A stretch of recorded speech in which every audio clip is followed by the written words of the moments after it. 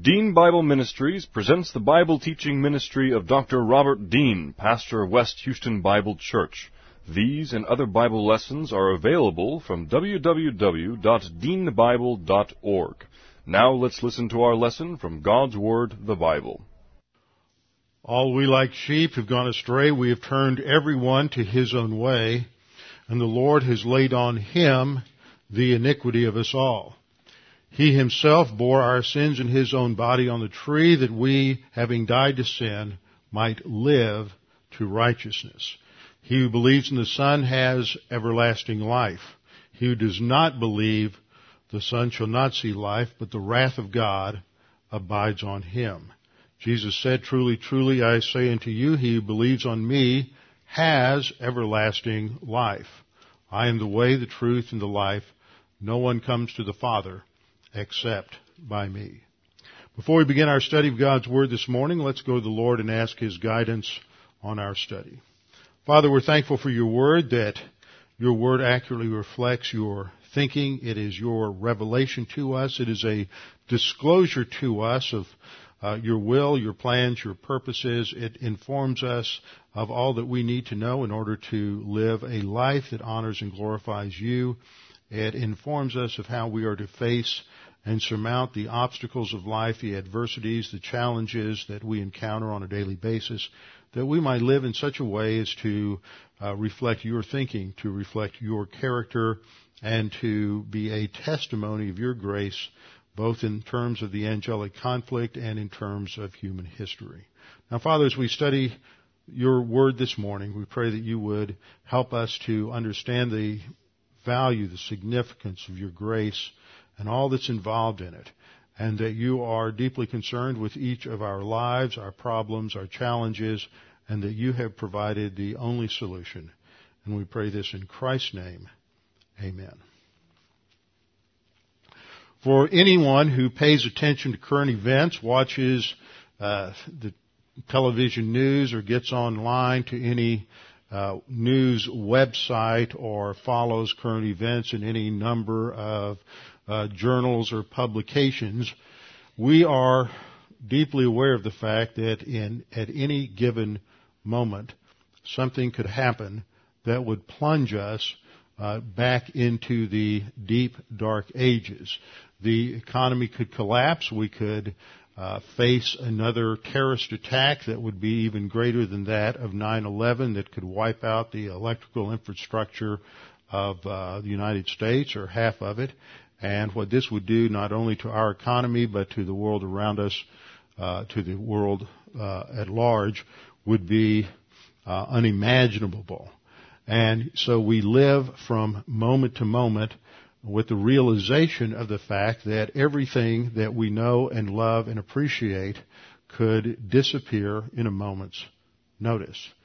Beyond those wonderful, optimistic thoughts for the new year, we also face the fact that there is a worldwide global recession, if not depression, that even though we are blessed to live here in Houston, Texas, there are still those in the congregation who have faced various challenges with their employment. They have faced various financial challenges, and there are also those in the congregation who face various health challenges and family challenges, marriage challenges, and things of this nature.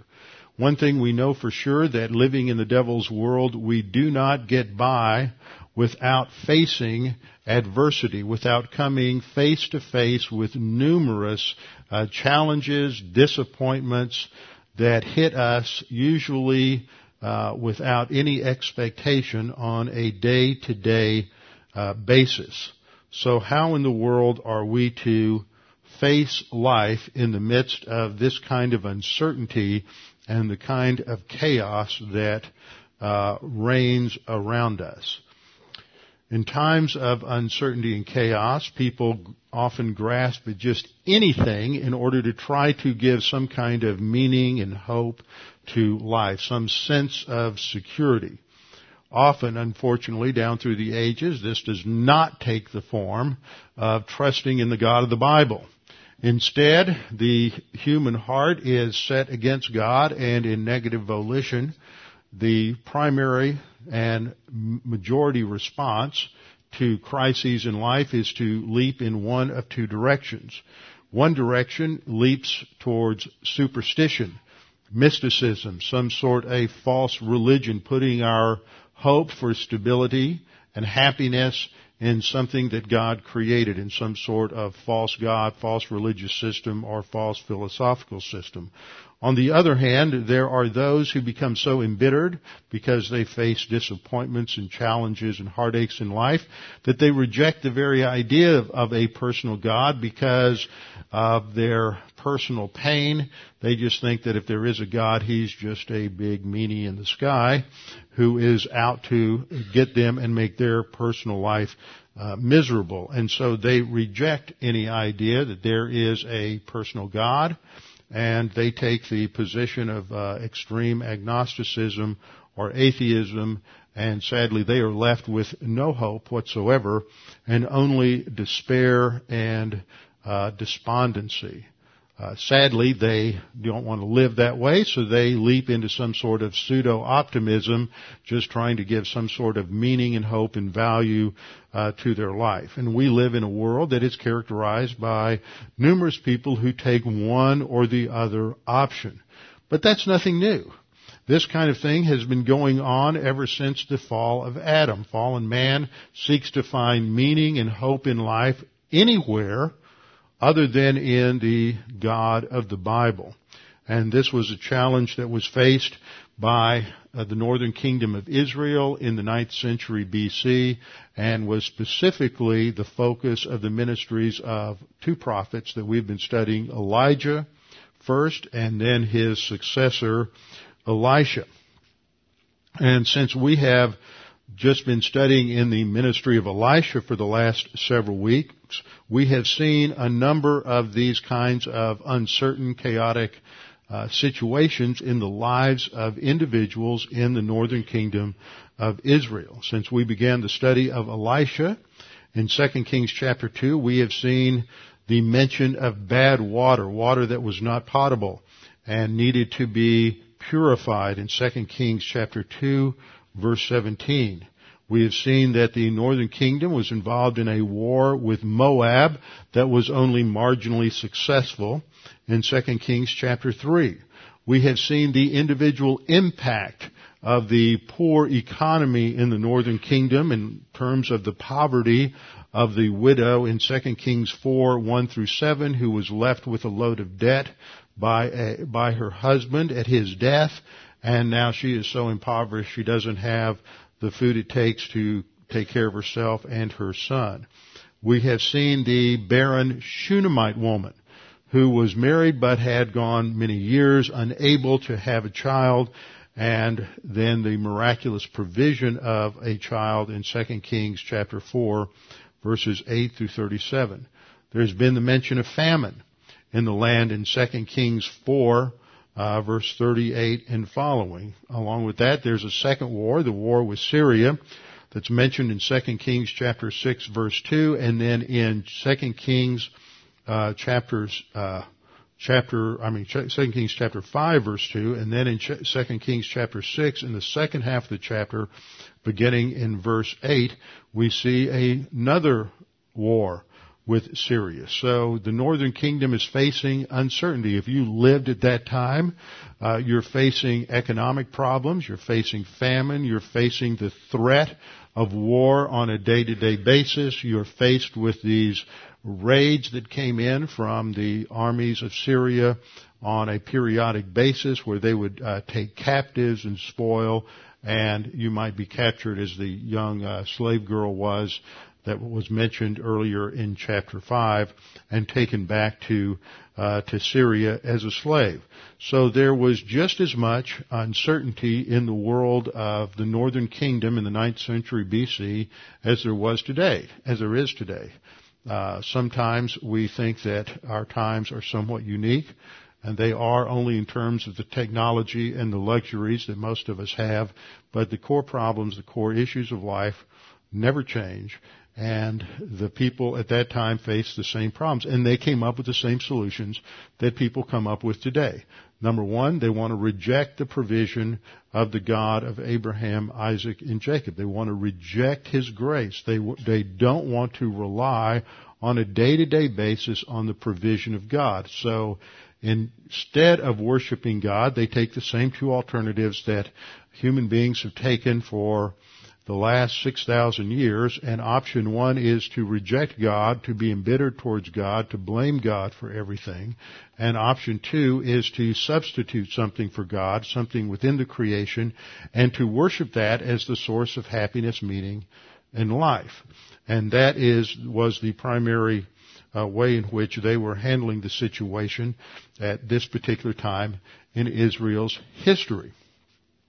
And it is in the middle of this episode where we have gone through looking at one provision of God after another in the last few chapters that we come to what I think is one of the strangest little episodes in all of the Scripture. Now, some of you may think other things are equally odd and unusual, but I have always thought that this was, and that may be because at one time when I first went off to college and I thought, well, I'm going to find a local church here in Nacogdoches and I'm going to be involved in that. And I went to the First Baptist Church and the pastor was teaching on this passage that Sunday morning. I really don't remember a whole lot about what he said, but I left wondering what in the world, how he got whatever it was he said from this passage, because that didn't seem to relate to what the passage says, number one, and number two, what in the world is the significance of this passage? I mean, this is just a strange little event that is described in these first 7 verses of 2 Kings chapter 6. It fits within the scope of a number of miracles that are performed by Elisha, and as I began this study, I pointed out that there were at least 12 or 13 different miracles that are performed during this time. But there's something about this particular miracle that strikes us as a little different.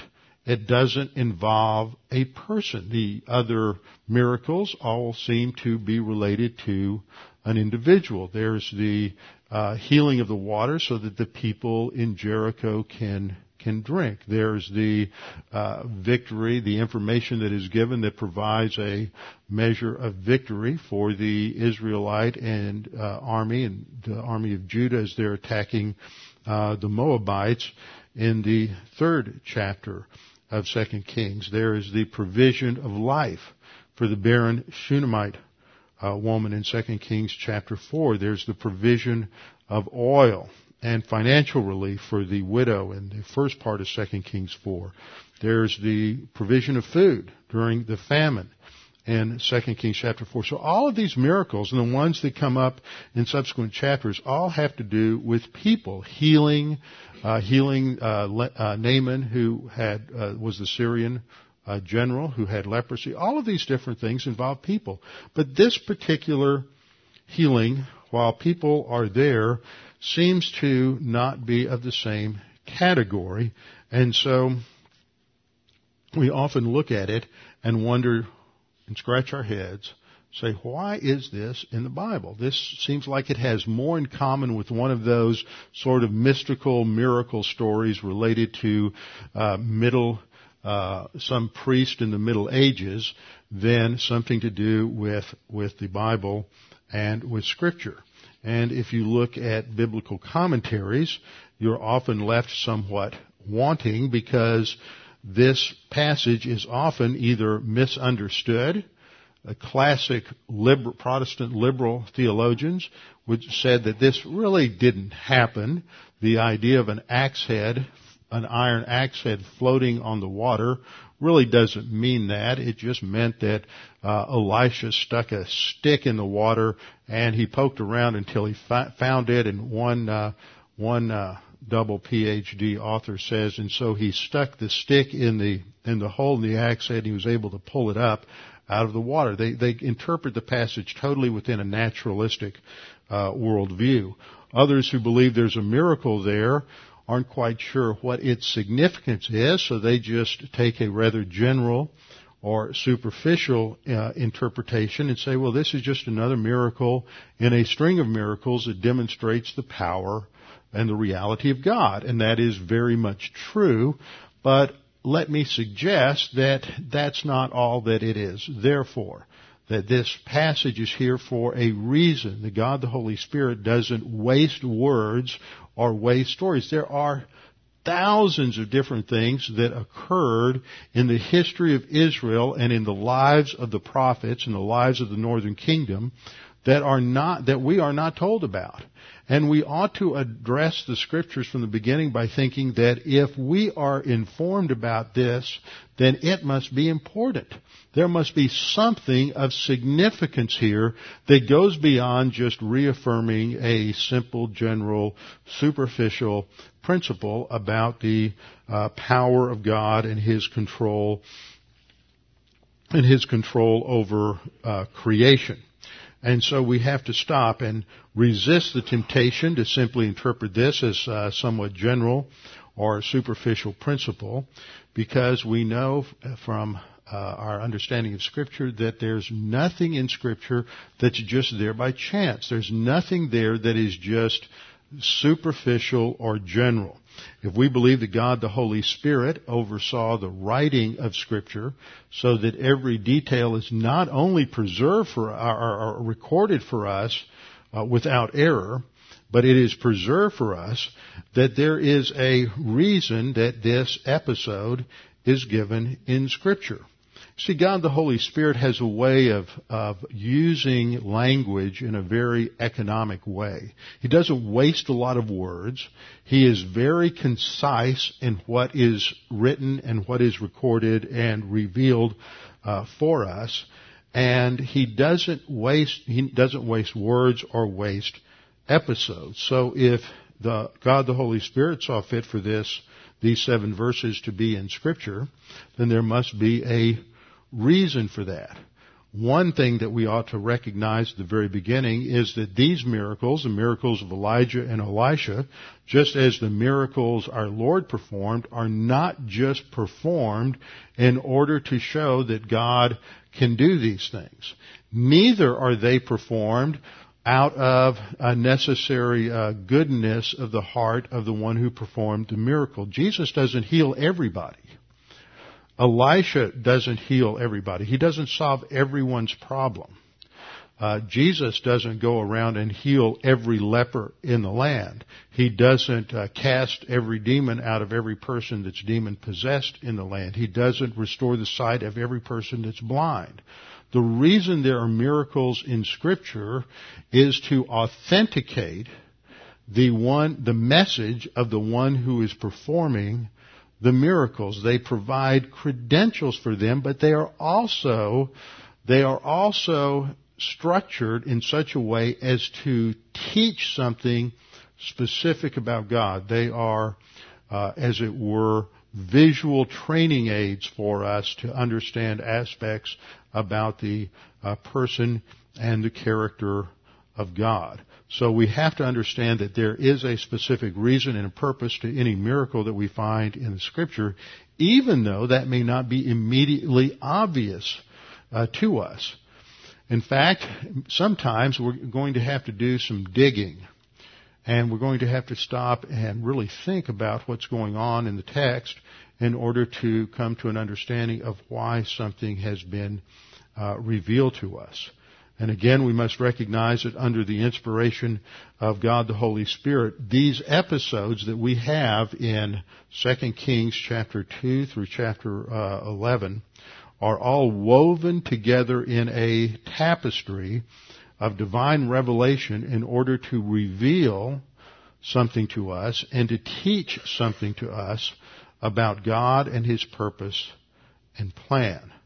So before we begin the analysis of these verses, let me just summarize a few things about what happens. First of all, this event takes place at the Jordan River, not very far from Jericho. So probably involves the group that is called the Sons of the Prophets that are located there in Jericho rather than a group that was further away in Bethel or in Gilgal. Those in Jericho were very close to the Jordan, and so they need to build a new home for themselves because they've outgrown their former home, and it wouldn't make sense for them to be building a new home if they lived in Bethel or Gilgal, it would just be too far away. So they're probably living in Jericho. This involves, as I just mentioned, a group called the Sons of the Prophets. Verse 1 says, "And the Sons of the Prophets said to Elisha, 'See now, the place where we dwell with you is too small for us.'" These Sons of the Prophets were a group of primarily men and their families who were associated with the ministries of Elijah and Elisha. The group started with Elijah, but it has grown under the ministry of Elisha. They were involved they were being trained by Elisha. They were involved in various ministries in the northern kingdom, and they were being trained for future ministry under the tutelage and the mentorship of Elisha. So they were a group of men that were involved in training and teaching spiritual truths, doctrines to the northern kingdom. Now, the problem that they face is that they've outgrown their living quarters. The place where they live is too small for us. There's no room. They need a larger dwelling place, so they go to Elisha to get permission to build a new dormitory, as it were, a new dwelling place. And they ask him in verse 2 if they can go down to the Jordan, where apparently there was a stand of trees that they could cut for lumber. And they went down to seek his permission to go down there and to cut lumber so that they could build a new dwelling place. And in verse 2, he gave permission and told them to go. And then they said, "Well, would you please go with us?" In verse 3, "Please consent to go with your servants." And he did. So Elisha went along with them as they went down to the Jordan. And then we're told that they began to cut down some trees. And then verse 5 says that in the process of cutting down the trees, as one man was cutting down a tree, the iron axe head. There's no mention of an axe head in the Greek. In the Hebrew, it just says the iron flew off the axe handle and fell into the water. And this man cried out in despair, "Oh no, I can't get the job done." Is that what he said? No. Now this is important. He's got this axe head, and they're accomplishing a job. They want to build a house, and without the axe head, they really can't get a lot done in terms of chopping down the trees. Why doesn't he say, "Oh, I can't get the job done"? What does he say instead? He says, "Oh, Master, it was a borrowed axe head." See, the emphasis is on property and property ownership and respect for private property. The emphasis is not on getting the job done. Isn't that interesting? He is concerned about the fact that he can't get this axe head back to the owner. At this time in history, iron is rare and precious. Earlier during the time of the period under Samuel, when the Philistines were dominating the Israelites about 200 years earlier, we're told in 1 Samuel that there were no blacksmiths in the land because the Philistines would not allow them to function or operate in Israel. The Philistines were exercising an early form of arms control. They did not want the Israelites to have blacksmiths and to have iron weapons because the Philistines had iron weapons. They had the more advanced technology, and they didn't want the Israelites to have the same technology they had so that it would be easier for them to dominate and control the Israelites. That's always the purpose of any kind of weapon control, is so that somebody in power can more easily control and dominate somebody else. Because if those people that you want to dominate have access to the same technology, the same weapons technology that you have access to, then it's not so easy to dominate them and to control them. So we always have to remember that whenever you hear of any policies related to restricting gun ownership, restricting any kind of international treaties, restricting the use or the presence of various kinds of weapons, that it's always related to one group wanting to dominate and control another group, and that has been true throughout history. So we're in the early Iron Age, and iron is a rare commodity. It is very expensive. And so when this axe handle flies off and sinks in the water, this guy is looking, his bank account just evaporated. He just lost his 401k plan. The stock market just crashed. His employer called him up and said, well, there's no longer a job for you and you don't have any means of income. And he is looking at a life of indentured servitude. His life flashes before him in an instant. I want you to hold your place here in 2 Kings chapter 6 and turn back with me briefly to Exodus chapter 22. Exodus chapter 22 gives various laws related to the ownership of private property and respect for private property. And this shows a very heightened sense of the importance of private ownership of property in Israel. If you look with me at verse 14, we read, "And if a man borrows anything from his neighbor, and it becomes injured or dies," okay, if he borrows anything, whatever it is, an animal or just hard property like an iron axe head, if anything happens to it, and if the owner is not present, then the one who borrowed it should make it good. He has to pay for it. And so this son of a prophet is looking at this. You can turn back with me to 2 Kings. Is looking at this and he's saying that, oh no, under the law, I have to pay for this. And I don't have that kind of money. This is extremely expensive material.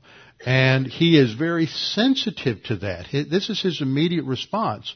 I think a lot of us today need to have greater sensitivity towards property rights and the respect for what other people own, and especially among a lot of young people. We've lost a sense of teaching that today. I remember when I was growing up in school, and I'm sure this is true for many of you, that if any kid in the class did something that did damage to anybody else's property, we would get a lecture from the teacher about respect for other people's property. And this was really drilled into us. I don't think that is something that is drilled into children as much today as it has at other times in our history. So, what we see here is that this individual is really concerned about the economics of the situation and that he has lost this axe head that he has to return or pay back for.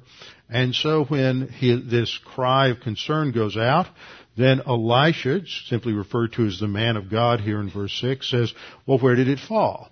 And so the man points out to him where it fell in the Jordan River.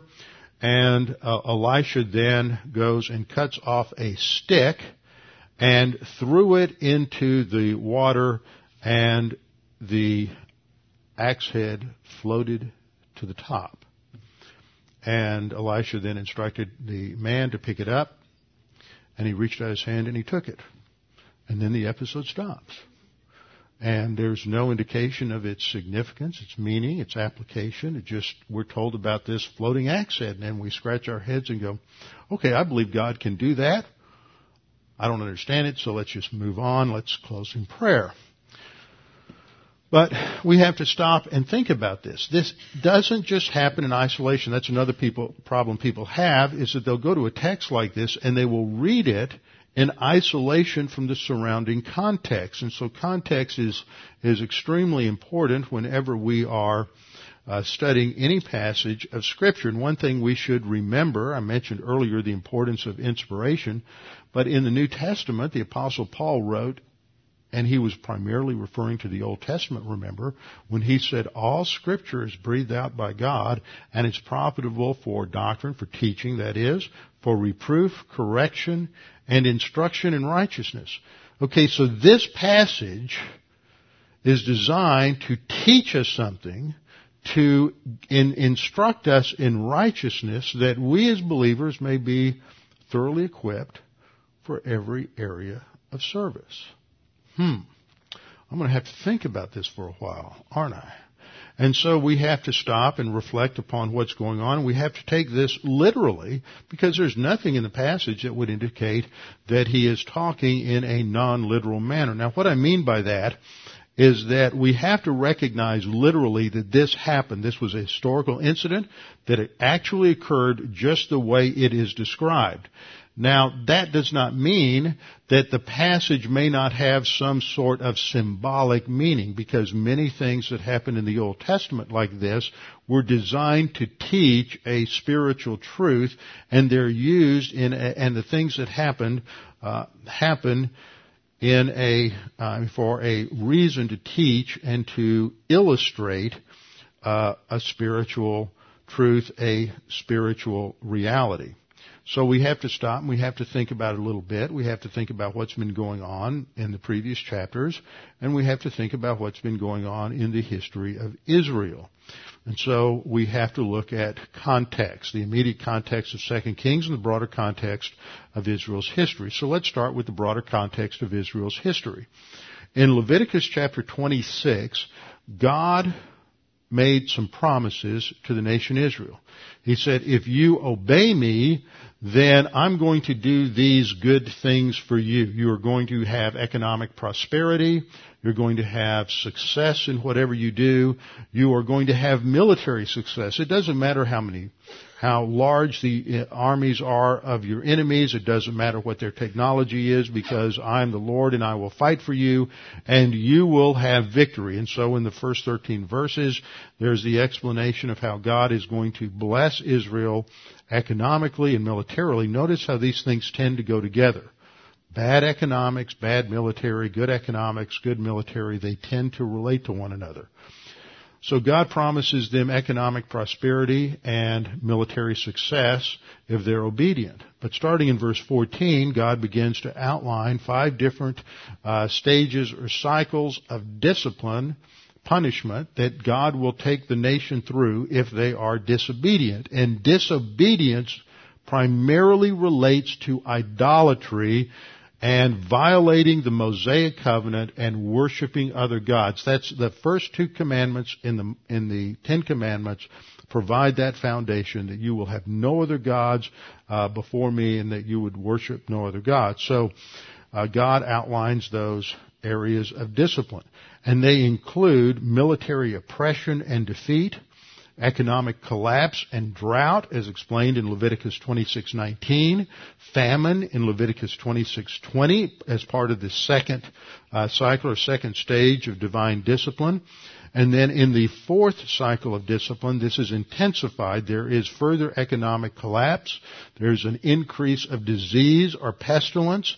There's an increase of famine and the rationing of food. Now, we're going to see that when we get into the last part of this particular chapter and into the 7th chapter, where there is just incredible lack of food and the exorbitant price of food and rationing of food that is part of discipline. So when we read through all of these episodes that we've looked at, with the barrenness of the Shunammite woman, which is a sign of divine discipline, the economic collapse, the mention of famine, the mention of loss of productivity, the mention of military conquest, all of this shows that the northern kingdom of Israel is going through an intense stage of divine discipline.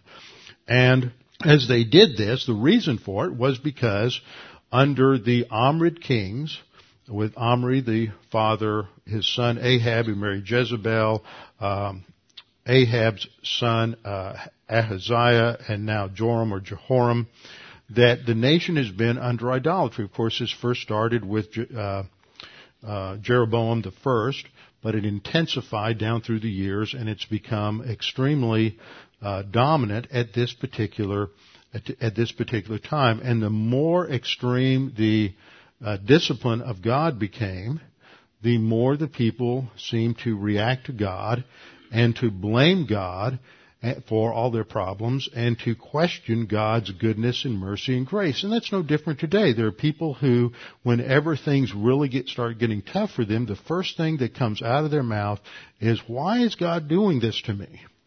Now that's pure paganism. Now, there's a right way to ask that question if you're saying, well, am I under divine discipline or not?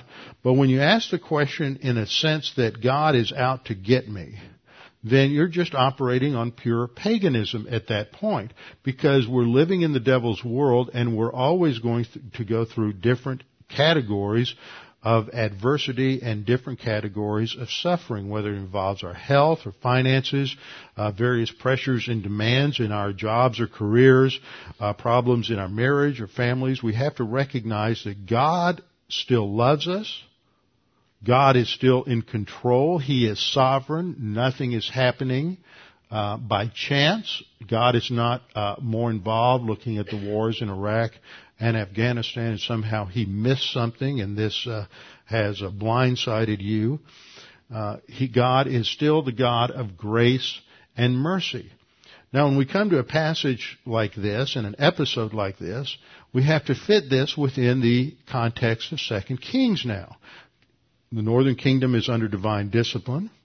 They've been rejecting God, and now it is time for them to learn that the God of Abraham, Isaac, and Jacob is the God of grace and mercy. And that's what we've been seeing in all of these different episodes, that God's grace is sufficient. The woman who was impoverished by her husband's indebtedness was told by Elisha to gather up all of the various vessels and containers that she could find in her village, and then to start taking the meager amount of oil that she had left in that bottle, and then to begin to pour it out into all of the other containers, and that she would fill them all up, and then once she had filled them all up, she could sell what she didn't need to pay off the debt, and then the rest would sustain her and her son, which is exactly what happened. He's showing that God's grace is sufficient. He raised the Shunammite's son from the dead after he had died. He heals the poisoned stew.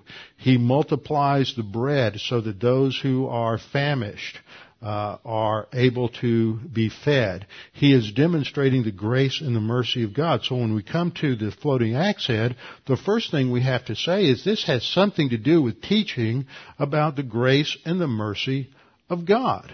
That's what this whole context of 2 Kings is talking about. The second thing we have to realize is that this is part of a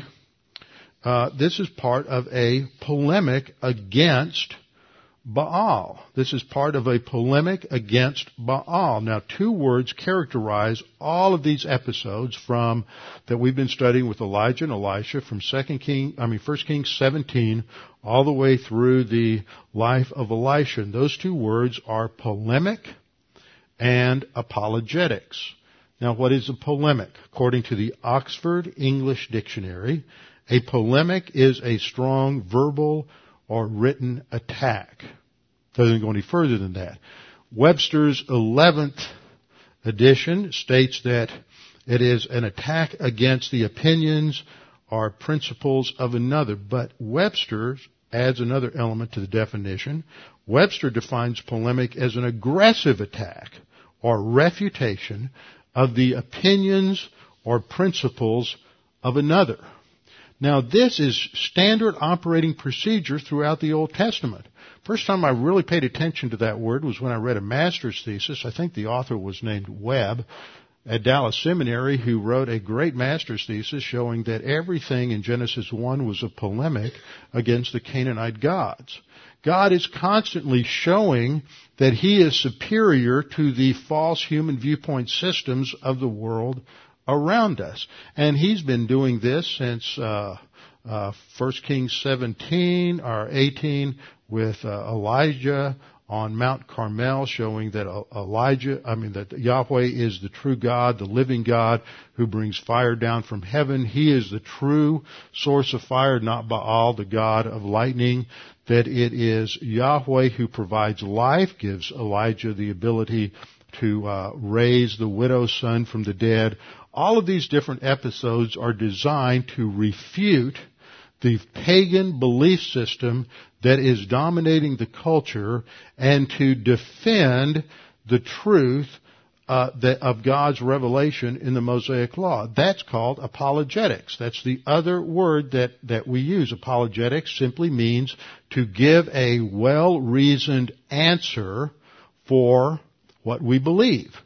It doesn't mean to apologize. It's from the Greek word apologia, which comes out of the Greek culture, a courtroom setting, and this is what a public defender, lawyer, would do in presenting a case in defense of something. And so you have these two things that are going on constantly in these passages, a demonstration that the Baalism, all of the idolatrous religions that dominated the northern kingdom were false, and demonstrating that what God said was true. You have both the negative and the positive.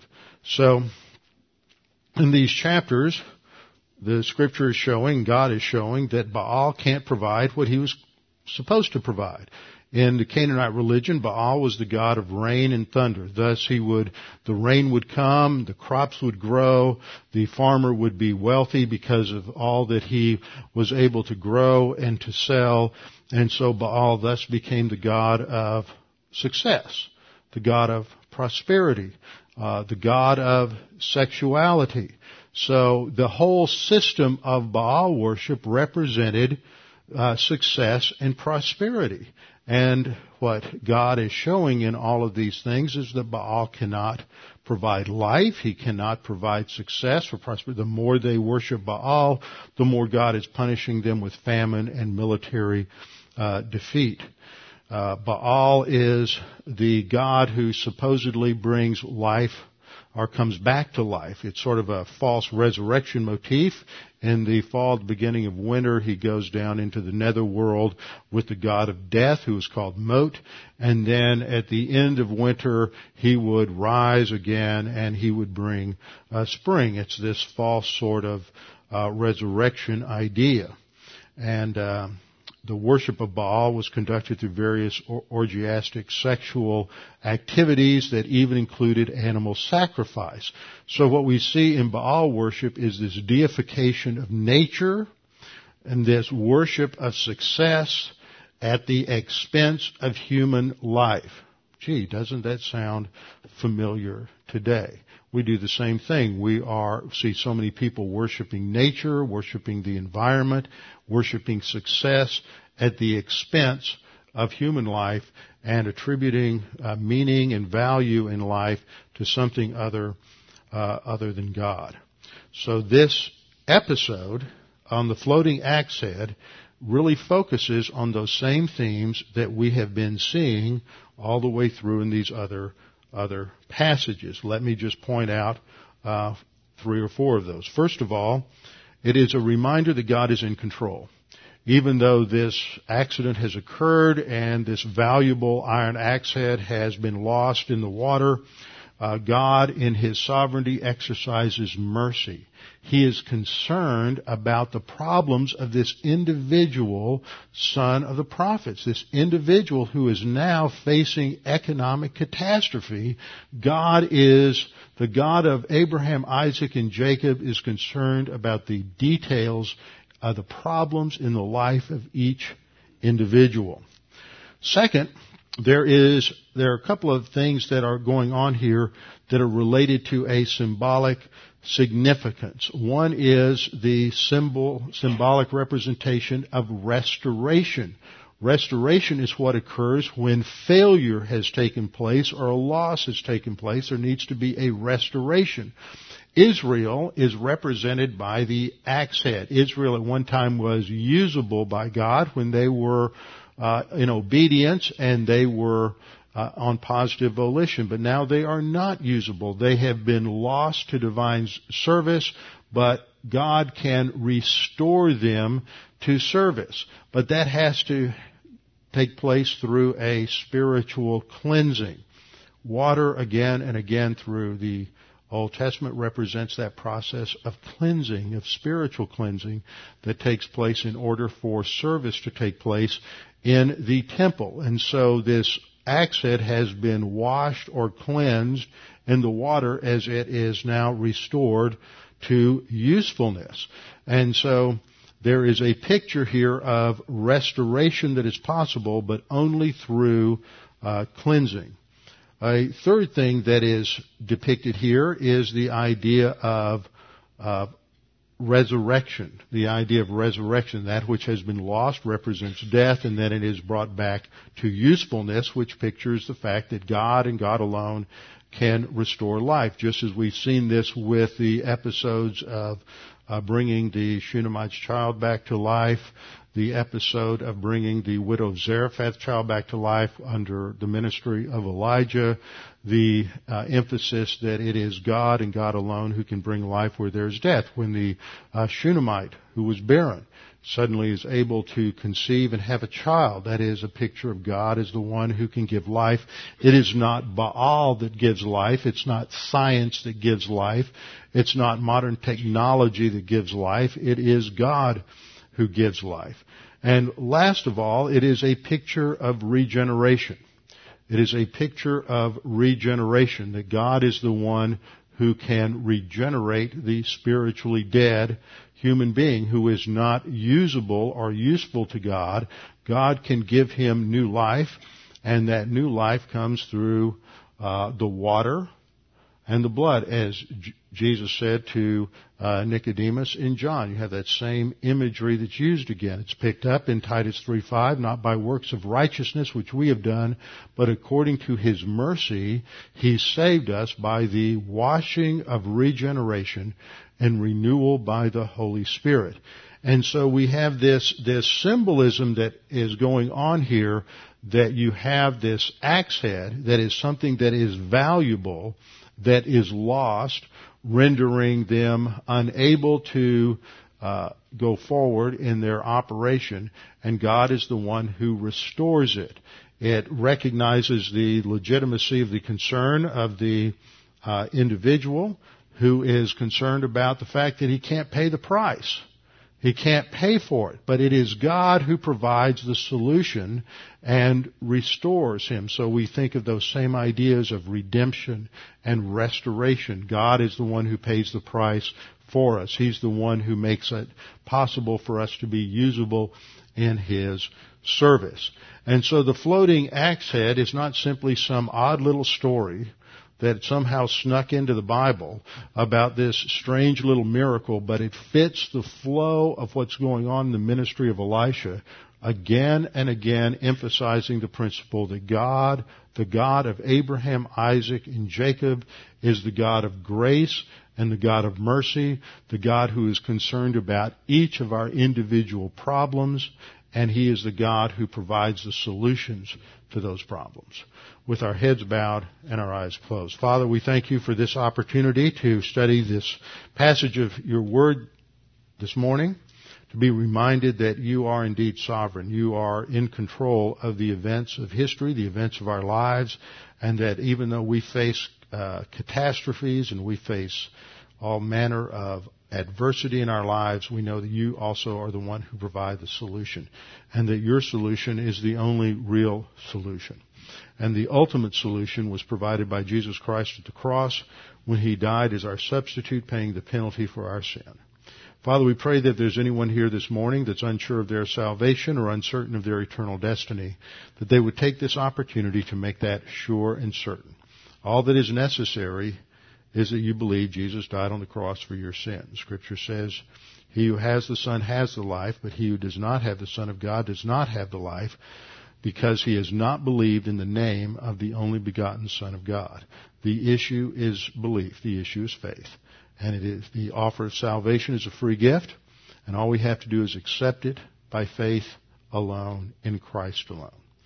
Father, we pray that you would challenge us and encourage us by what we studied this morning. We pray this in Christ's name. Amen.